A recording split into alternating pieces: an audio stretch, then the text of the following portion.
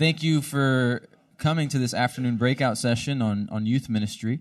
We're going to start with a game. We have tons of candy that we're going to... No, I'm kidding. I know. A couple of you look like you were very eager for candy. We're not doing it. No, we're grateful that you guys have come to this breakout. What we're going to do is a bit of a conversation on youth ministry. We have Pastor Austin. Thank you for your sermon this morning. Pastor Austin is in Crossroads, our college ministry here at Grace Church. Pastor Jay Lennington, who is our junior high pastor, and then I get to serve here as our high school pastor. And we're going to talk about youth ministry with you guys.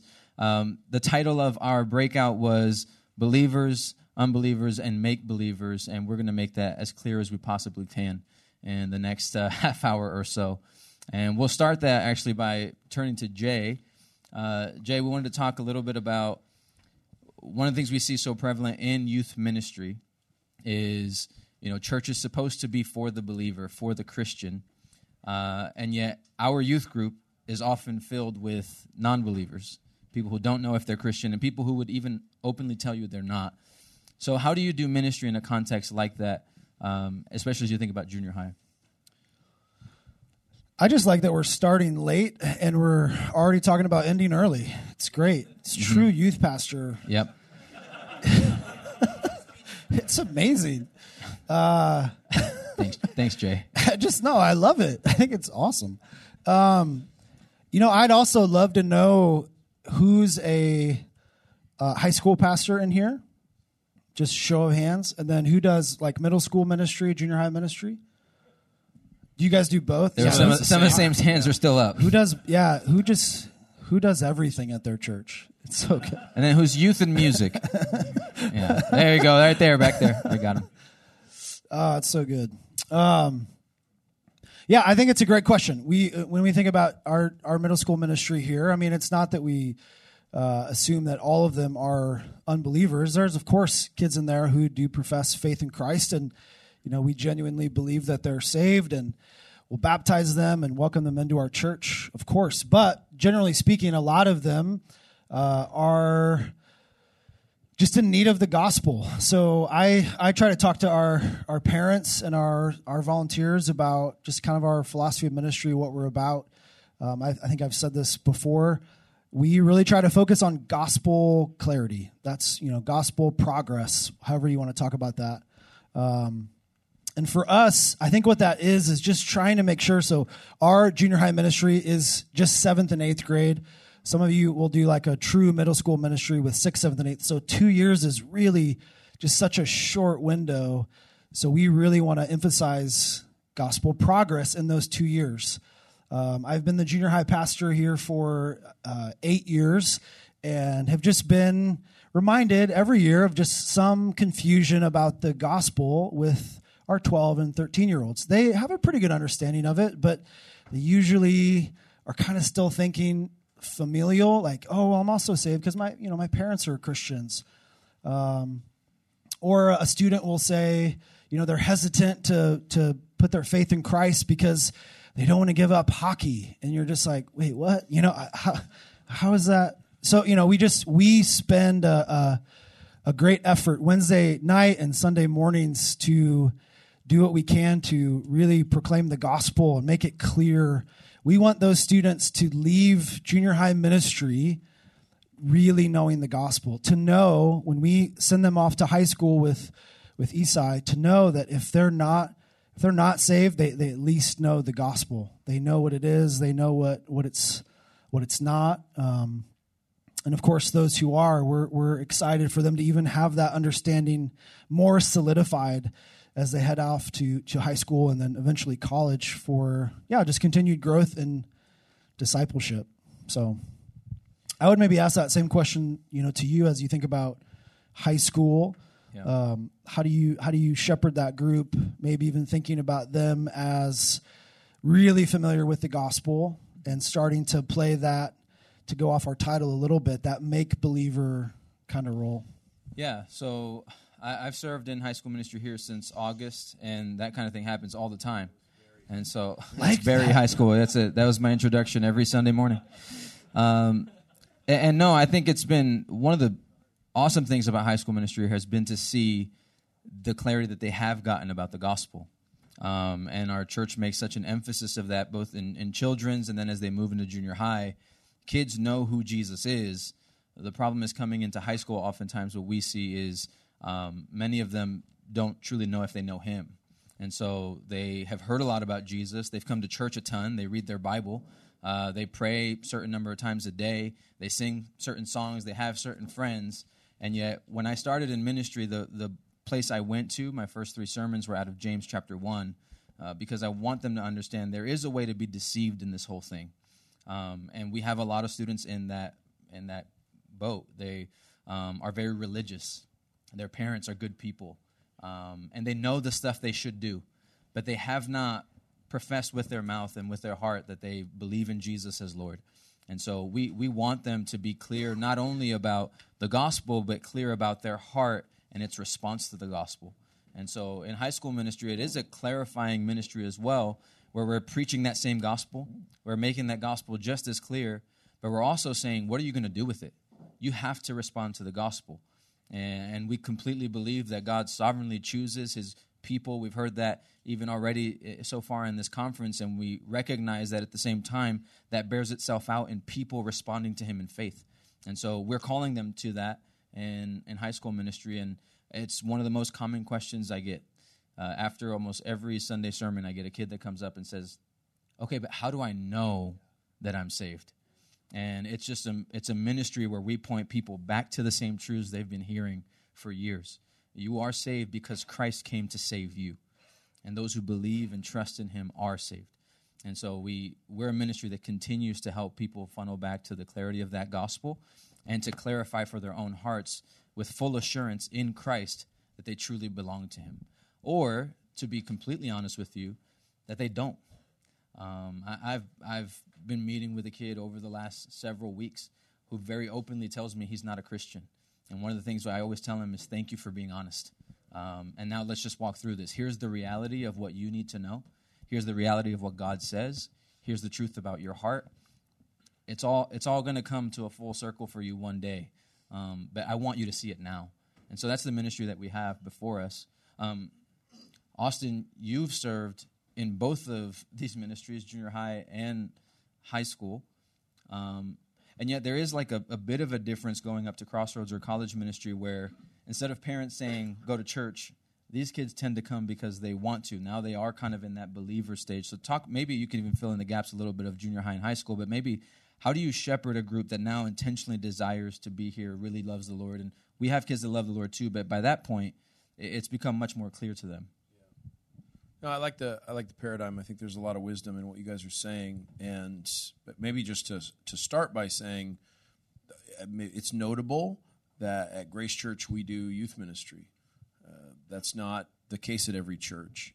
There's a whole world that says that youth ministry is the problem with the church today, and that's because there's bad versions that do simply exist to entertain goats and practice curbology. Just parents drop them off and think maybe the youth pastor can fix them.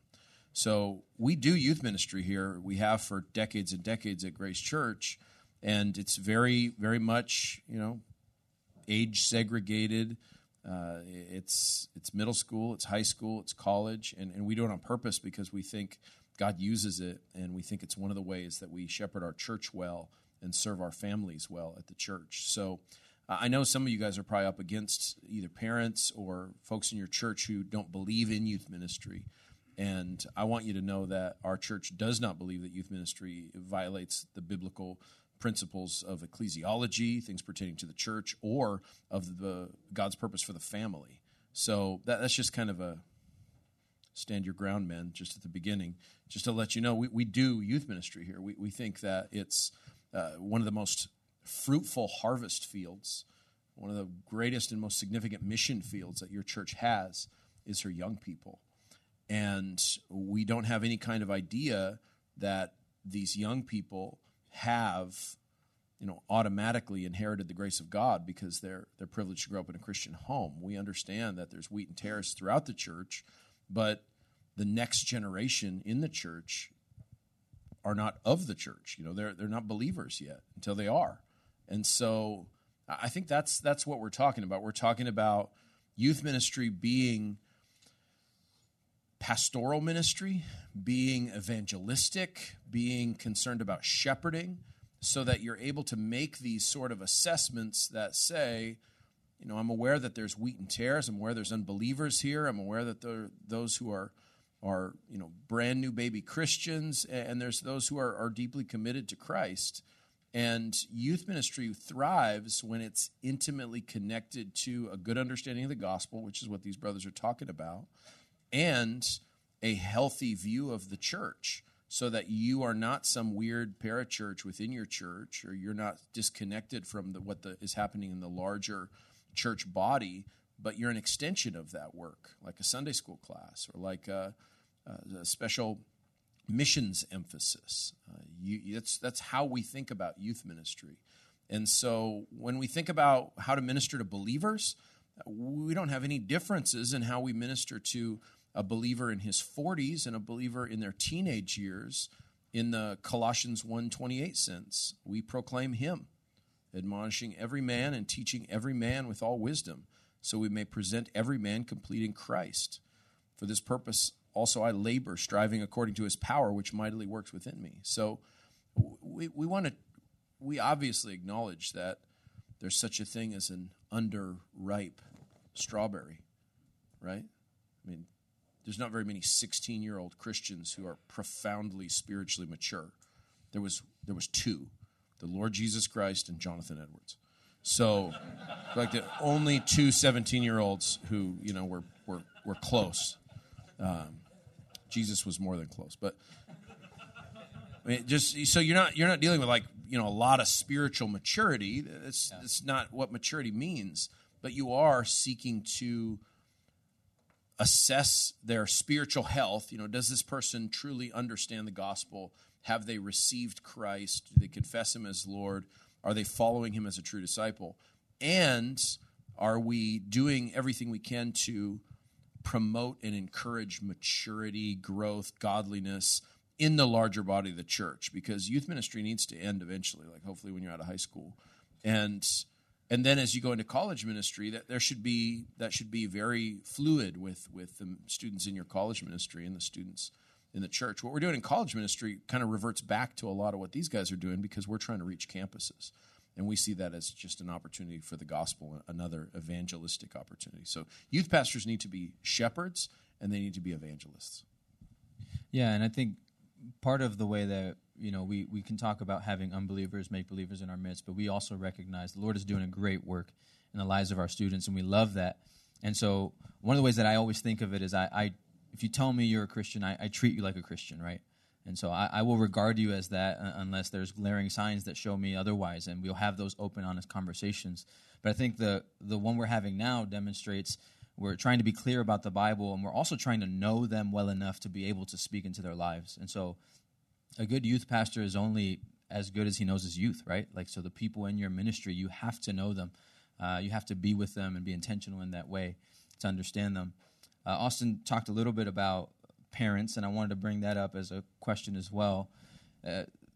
Our ministries, they kind of come in contact a ton with the people that are raising these kids, and there is a relationship that a youth pastor is building with parents. And I wanted to kind of talk through a little bit and help these guys think through what's the wise way to approach that. How should we view being youth pastors coming alongside parents? And what's an unwise way, unhealthy way even, to approach helping parents as a youth ministry? Me? You. A lot of parents in junior high, guys. A lot of parents. What do you mean? What do you mean by that? I think they have a lot of concerns and questions. It's. I think even to connect it to something that Austin was talking about with the curbology. Parents, you might be up against some parents who are, we'll take it from here. But some of those parents with the curbology thought of like, hey, we don't know what else to do, so good luck. I think it's so helpful and so important to talk about, I think of Ephesians 6, just helping parents understand, that their responsibility to bring up their children in the fear and instruction of the Lord. So things that we do to help that, to make sure parents understand what we're about and how our ministry exists to partner with them. We just try to say those things often.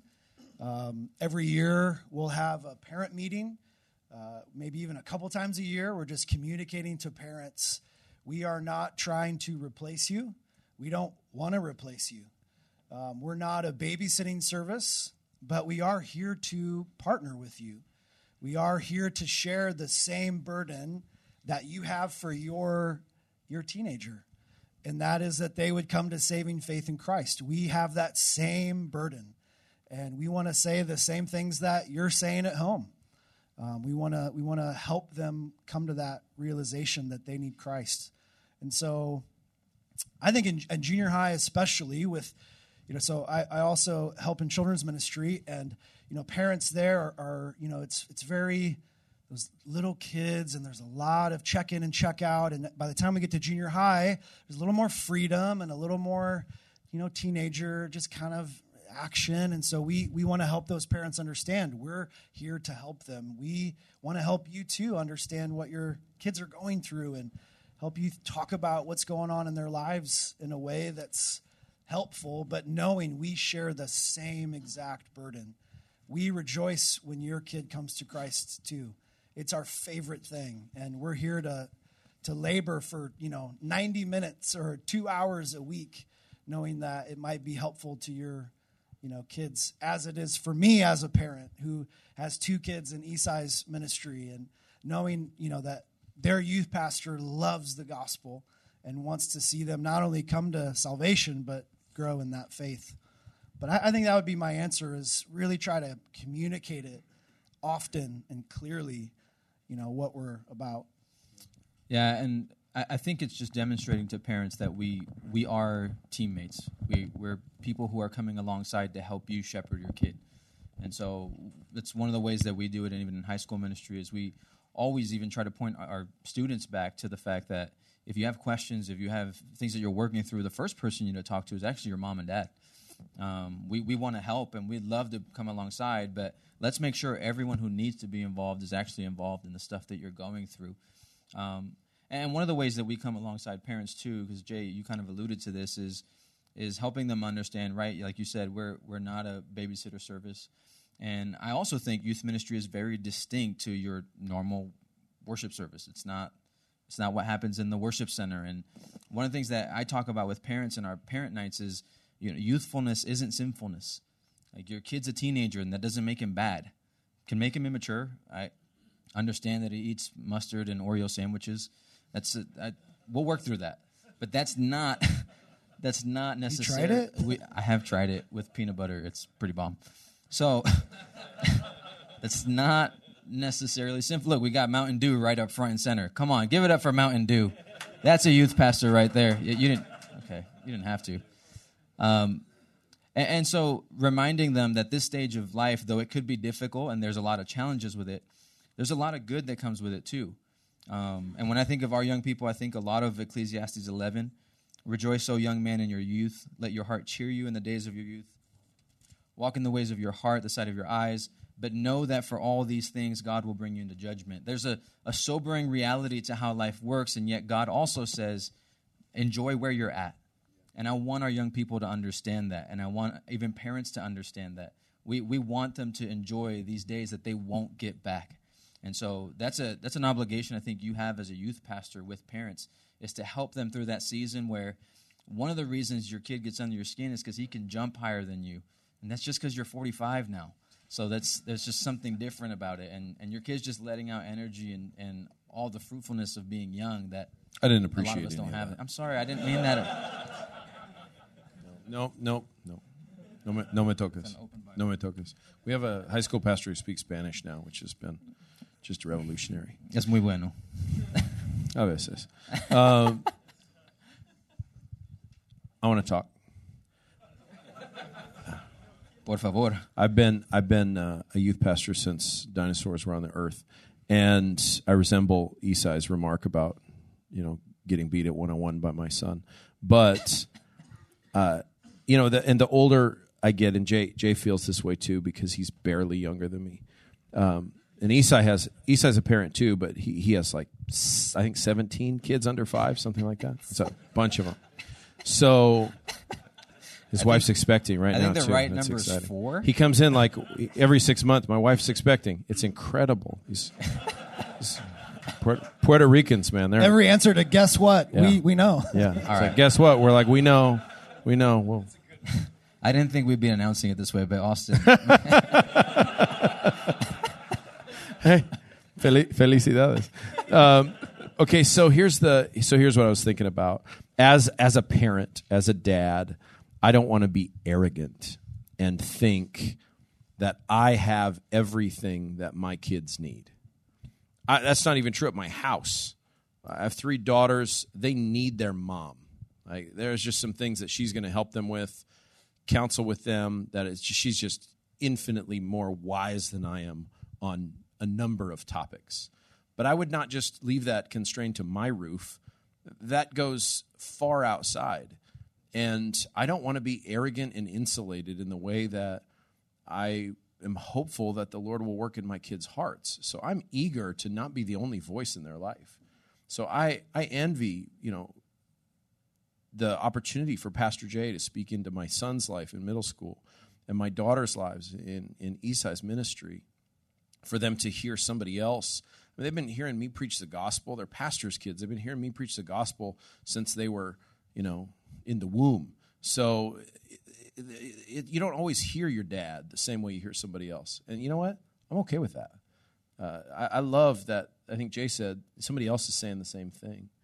And so I'm grateful for the volunteers in our church who work with our high school kids, our middle school kids. And we need to just show parents that Ephesians 4 paradigm that says he gave some as apostles, some as prophets, some as evangelists, some as pastors and teachers for the equipping of the saints, for the work of the service, to the building of the body of Christ. The church is composed of all these different people with all these different spiritual gifts. And I love the renewed emphasis in family worship that's come out these days. I love my Reformed Baptist brothers who, maybe run too far with the prophet, priest, king, father motif. But I don't want to be so arrogant to think that, every father is supposed to be a pastor. I get that that's a concept, like you pastor your family. But, a family needs a pastor. Dads aren't pastors unless the dad's a pastor. So you need a pastor. You need a dad. You need these other people in your life, winsome sages in your church, these ladies who will speak truth into the lives of your daughters. You need, godly older men who are just going to spend time investing in your kids. And that doesn't take you off the hook. It reminds you of one of the most basic spiritual truths. You are not irreplaceable. Is that triple negative? You're not going to be around forever for your kids. And so you want to build them into the church. And that's one of the things we want to do in youth ministry, right? So, just think about that when you're talking about parents. I like how you mentioned volunteers. I wonder if either of you would have some thoughts about, I don't know, just helping the guys here. Is there any thoughts you have about how to also shepherd the volunteers in your ministry? Anything that you think would be helpful? I think start by getting the volunteers. Don't be the one-man show. Hey, you want to help me with the teenagers? That's a great place to start. You see somebody who doesn't hate 13-year-olds, and loves Jesus and, doesn't have a record. That's a good all start. Important. All of those matter. I listed all that stuff on purpose. Yeah, all that stuff on purpose. Not funny. So, no, I want that. I want those things in that order. So, don't hate teenagers, love Jesus, no record. You're in. That's pretty good. So, you got to ask for help. And it's such a cool way to link people into using their spiritual gifts in your church. Come disciple some dudes. Come help maintain order in the youth ministry. And there's going to be people who have the right temperament for that. So there's more to it. But I would just start with that, and then Isak can talk about how to care for those people, how to lead those people, serve those people. But you got to get them, get people involved in this opportunity, because it's a really cool opportunity. Sometimes they're parents of those same kids. Sometimes that doesn't work. Sometimes they're younger people, college age, but they got some spiritual maturity. They just went through some of this stuff, so they understand and relate to these teenagers really well. So, just get help, and don't be afraid to ask. Yeah, and I think in our ministries we recognize, right, there is that Titus 2 element where you want older men, younger men, older women, younger women, and that natural funnel of growth that happens through the work of the gospel. And the same way Austin talked about parenting, I think it should be the same for you as a youth pastor. If you think you should be the only voice in these kids' lives, then you're kidding yourself. And so find them and find the right people, and then you need to delegate to them well, and do that in love. It's not just that they're useful to you, because they aren't there to serve you. They're there to serve Christ and to serve His people. And so I think an easy way to kind of mitigate that is find those people and then shepherd them, because they're going to do a lot of the hard work in ministry that you can't get to.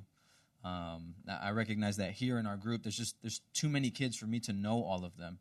But when you have a team that's large enough and capable enough, you get to depend on them to report back and say, hey, what's going on? Where do I need to go? Who do I need to talk to? What kind of joys and what kind of trials are you guys going through in ministry? And even more than that, those are people that then you get to build up for ministry and show them that they have a stake in the game too, that this doesn't depend on you. But I think a lot of that comes down to appreciation, affirming people in your ministry and letting them know that you not only want to deploy them, but that you see what they're doing and that you love seeing that and that you're grateful for that. You recognize the value they bring to your team. And so it's building a team and then encouraging that team day in and day out. And so you got to find the right way that works for you. Not every team needs a meeting every 2 weeks. Maybe you're a once a month. Let's get together. Let's go through some logistics. Let's devote some time to the Word. Whatever suits the church you're in, the context you're in. Part of this, honestly, would come down to this: you have to know your people. I couldn't tell you how to lead them because I don't know them. So you've got to know your people, and then in that, you have to love them. And so you're going to find that frees you up a little bit more to do some of that shepherding that many of you, I'm sure, want to do, rather than trying to just figure out every Sunday, okay, what kids should I talk to? Well, if you develop your leaders well enough, they might tell you. They might guide you. They might give you a roadmap into that. So, yeah, you have to pour into your leaders because they're the ones doing the hard work and alongside you, right? It's not absolving the work that you have, but it'll only make you stronger in that sense too. I don't know, you've got anything to add to that? No, I just remember sitting in those chairs about 10 years ago or longer, 12.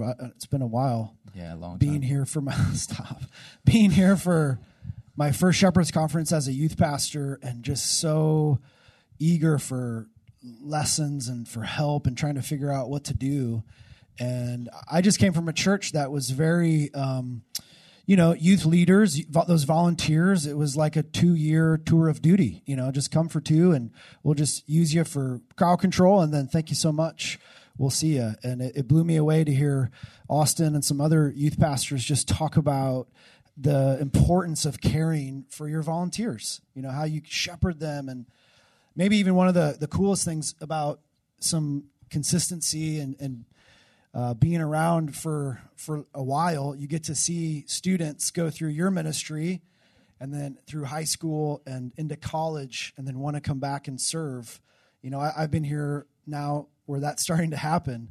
And it is such a cool just testimony to the Lord and His grace to see a young person come back and say, hey, I know I was awful in junior high, but I would love to serve because I just know how important it was in my life. And, is there any way you'd let me? And I'm like, let's do a background check. It's what the Hebrew scriptures call karma. Put you in the worst group. But, yeah, I think that's what I would just add that. That was helpful, you guys. Should we take some questions? Let's go to the crowd. Yeah, let's we have some handsome questions. Cats in the back with microphones. We got some of our youth ministry guys, dudes. Oh, do we need one of these? Riley, Saeed, Me? wow.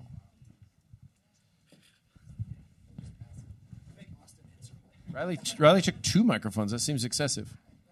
No, it's fine. No, it's fine. No, Riley, it's okay. No, here, have this one too. Now you have to guard both of those because you just gave 2 microphones away to strangers. You have Riley, you have no idea what. We'll talk about this later. Hello, you guys got a pawn shop nearby where I can sell this mic? See? I warned you about this. My first question is... What's your name and where are you from? My name is Joseph. I'm from Payson, Arizona.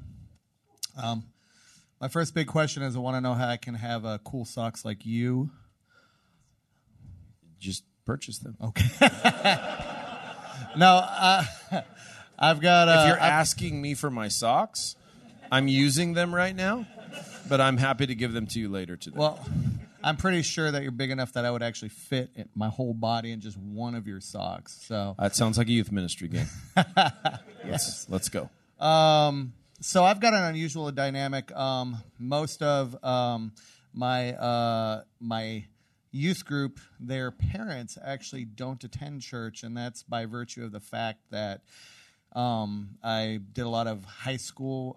The particular dynamic we're in, they actually let pastors onto the school property without trying to shoot them. And so I can actually go there as a volunteer to the middle school and to the high school, and I do that every week. And because of that, I have a lot of students whose parents actually don't go to church and might not even be believers. So I was curious. I have made concerted efforts to get them into church and become actually part of the body as opposed to just dropping their kids off and going. But it doesn't seem to be working, so I was wondering if you had any suggestions for that.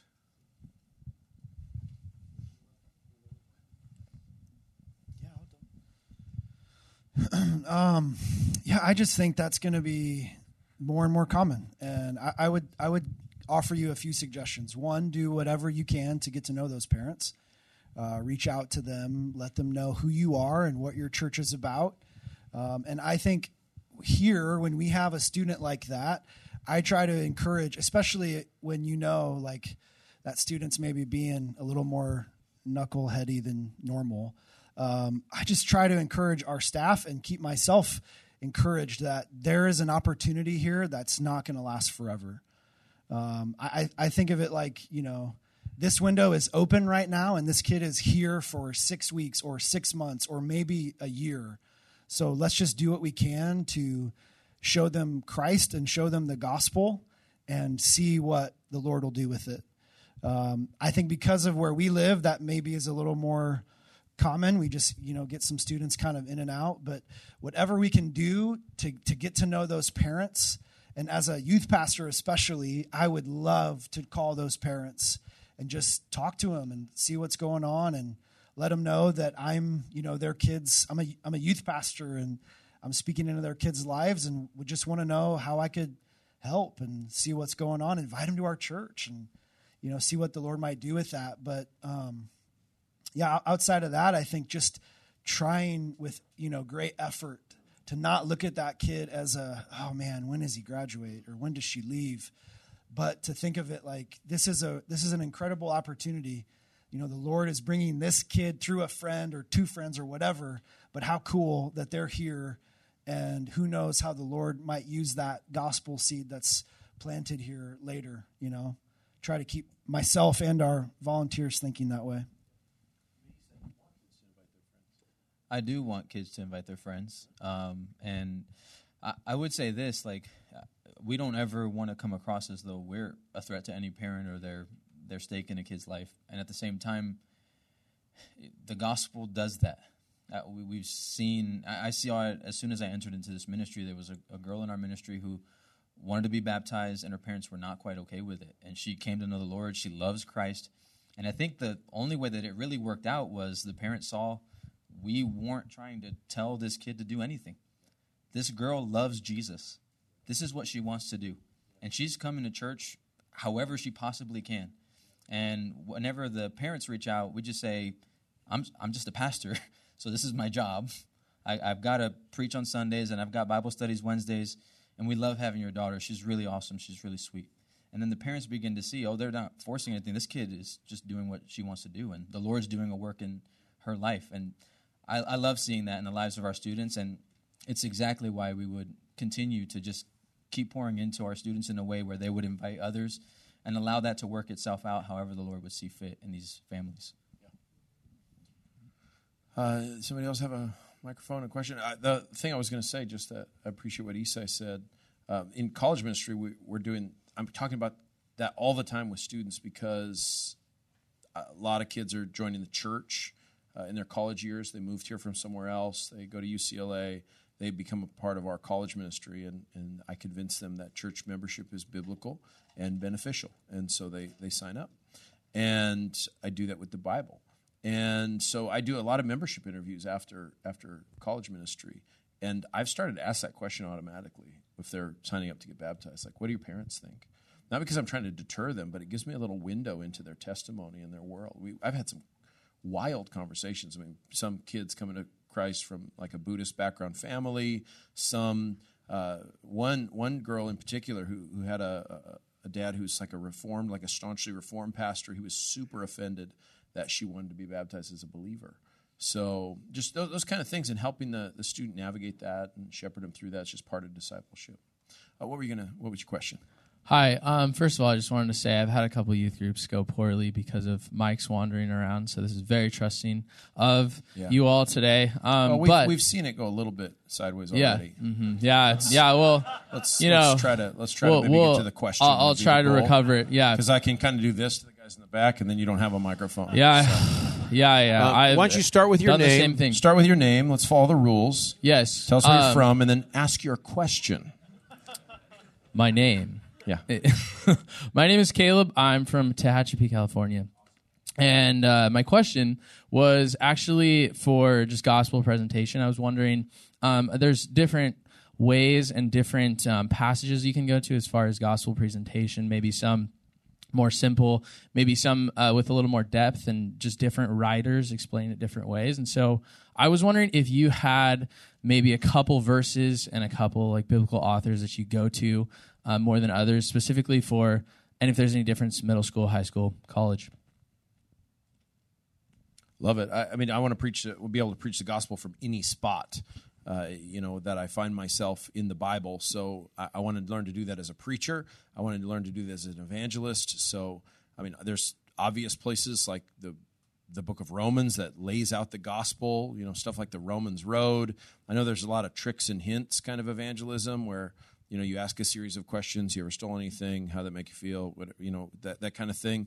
I'm not mad at any kind of gospel presentation as long as it keeps the gospel at the forefront of it, which is the life and death and resurrection of Jesus. So I want to present that, and then I want to ask, show them that the necessary thing is a response in faith.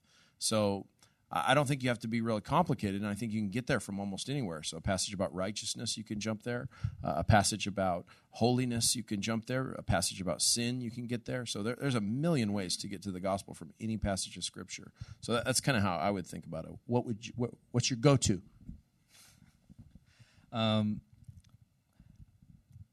What's your go-to? I was going to say, well, learning from. Honestly, I think that's the crazy thing.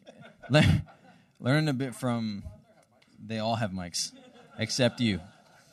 No, I think learning from Austin, and then honestly being able to go to the seminary here and be at church at Grace, I do think there's a bit of we get to the gospel wherever we're at. And so I've just finished preaching Colossians, and that was an entire time of me pointing them back to the person and work of Jesus. That's the whole point, the supremacy and sufficiency of Christ.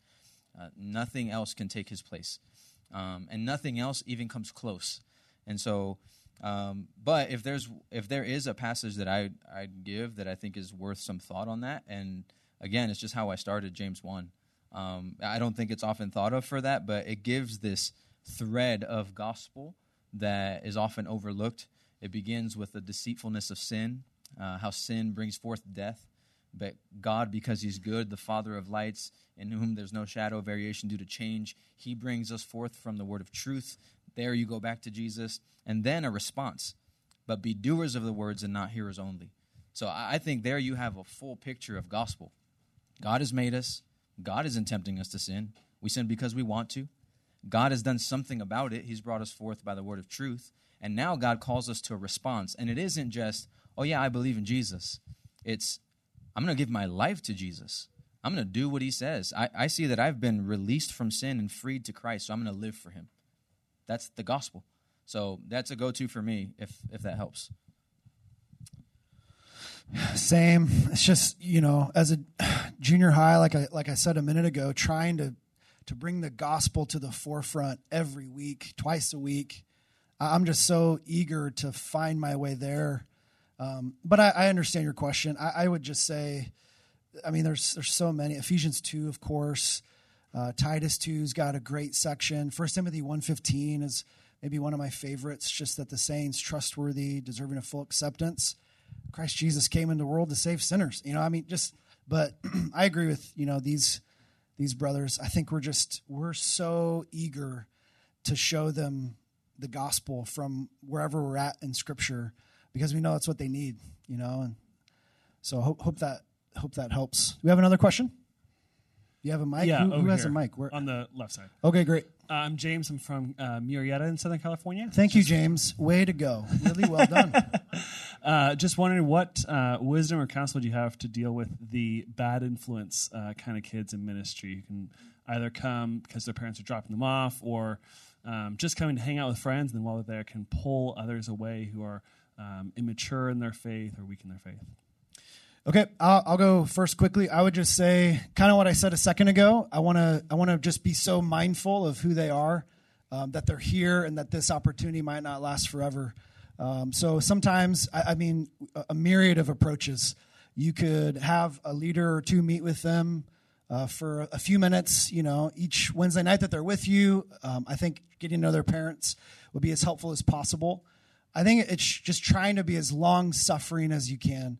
The last thing I want to do is say they can't be here anymore. So just working with their parents, working with them, trying to explain it, trying to make sure they understand what we're doing, how much we want them here, just all that stuff to make sure that they know that they're welcome here, and that we want them here to hear the truths of God's word for sure. But all that, just trying to do those things. But if it does get to that point, I think that's why it is helpful to have that relationship with a mom or a dad or whoever that guardian is, to just say, hey, here's what we're dealing with. Here's what we're working with. We'd love for them to still be able to come. We're getting into some tough spots here, and just want, could you help? Because we love that they're here.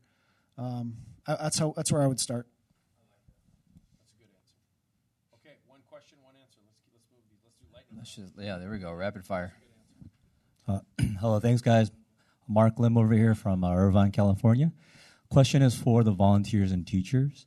How do you guys, and what suggestions can you give to make sure that the teachers are being ministered to, that you're regularly aware of if they're abiding in Christ and that they're edified? Yeah, again, I would say it's a reflection of your love and care for them. If those people are there just to serve your interests, then you won't meet with them very much. You'll just tell them what to do and it's done. But I think if you recognize the fruit and really the weightiness of the ministry that's before them, you'll want to care for their souls. And so I think you do that in any way you possibly can. If an inside look into some of what I do, I meet with our staff once a month. We try to do hangouts together. We have guys that oversee our different Bible studies. They're shepherds at those Bible studies that try to meet with them intentionally. But again, it's hard to provide a roadmap for you not knowing your people, and I don't want to give you things to do without knowing the hearts of those people. So I would just say you need to take the time to say, who are these people? How do they respond to my leadership, and how can I love them well? And you have to pour into them, because I think that is one of the tricky things about youth ministry. It takes such an investment from them that you can burn out very quickly. And I would want them to know we're here to ensure that doesn't happen. One of the ways is pointing those same people back to the gospel. That if you're going to be burnt out, don't let it be because of you. Let it be because of Christ. That's what he's going to do anyway. He's going to expend all of us in ministry. So I'm pointing them back to the gospel and the fruit of the work that's happening in us because of him. And so you have to shepherd them. You just have to, and you have to find a way to do that for those people in particular. Over here on the other side. My name what? All right. My name is Mason Medina. I'm also from Murrieta, California. I'm on the junior high staff at Faith Bible Church in Murrieta. My question is, with the culture of homosexuality and transgenderism and the pandemic of pornography rampant in the church, how can we create an environment of that encourages confession with students? How to create an environment of confession. I think of what I can control. I can't control the Spirit's work in a person, and I can't make them confess something.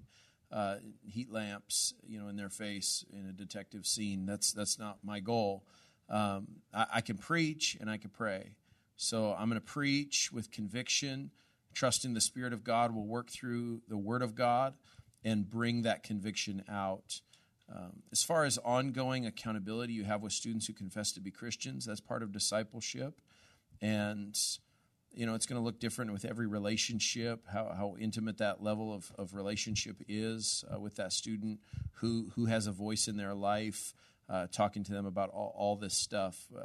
Sexual sin is particularly difficult because it does so much damage to a person. That's what 1 Corinthians 6 says. It's bad for your body.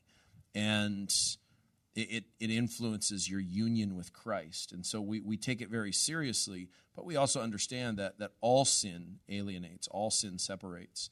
And so we want to minister to students with the Word of God and the Spirit of God and trust the results to the Lord. I have no particular, ways to... I think you just want to preach faithfully and watch the Lord work as you disciple young people. Next question. Who has a microphone? Danny Evans, Millersburg, Pennsylvania. Had a question, transgender as well, but about policy. Does your church have a policy as far as small groups, overnight trips, bathrooms, things like that? And how do you communicate that policy to the students and the parents? I think I got it. So you're asking about how we would navigate it if someone like that came to our ministry, whatever. We trips in particular, yeah. So we do make it clear where we stand on issues, especially when a parent's sending someone to our groups. And we also make it clear that if you're going on our kind of trip, you have to abide by our kind of rules. So we just make that really clear in our registration. We put our policies on our registration. It's always very clear up front what a parent and their student's signing up for.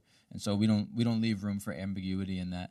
I think it's kind of... Do you have anything else, Jay? There's an elder statement on transgender. Yeah. Take my... Okay, here we go. We have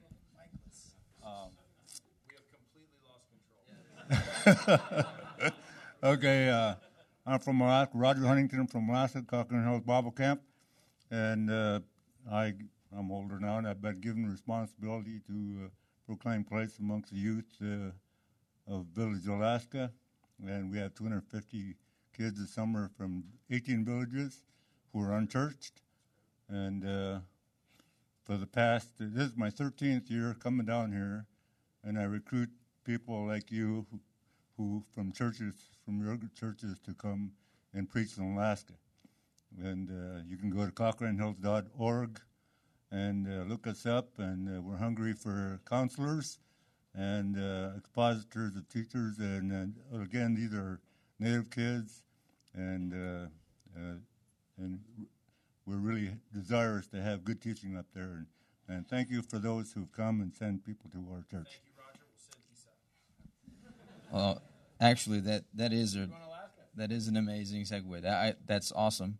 And we do have to wrap up here soon. So thank you for your questions. I know some of you still have some. We'll linger and try to answer a few of those. Look, Shepherd's Conference doesn't need to be the only time that we kind of talk about youth ministry. And one of the ways that we like to promote a continued like-mindedness between us is we'd love to invite you guys to join our Camp Regen this summer. It's a ministry for high school students, so 9th to 12th grade. We have got a video to show you, but we want to extend that to you as a way for us to keep in touch and a way to bless your students. Look, I know what you guys are looking for. We're looking for the same.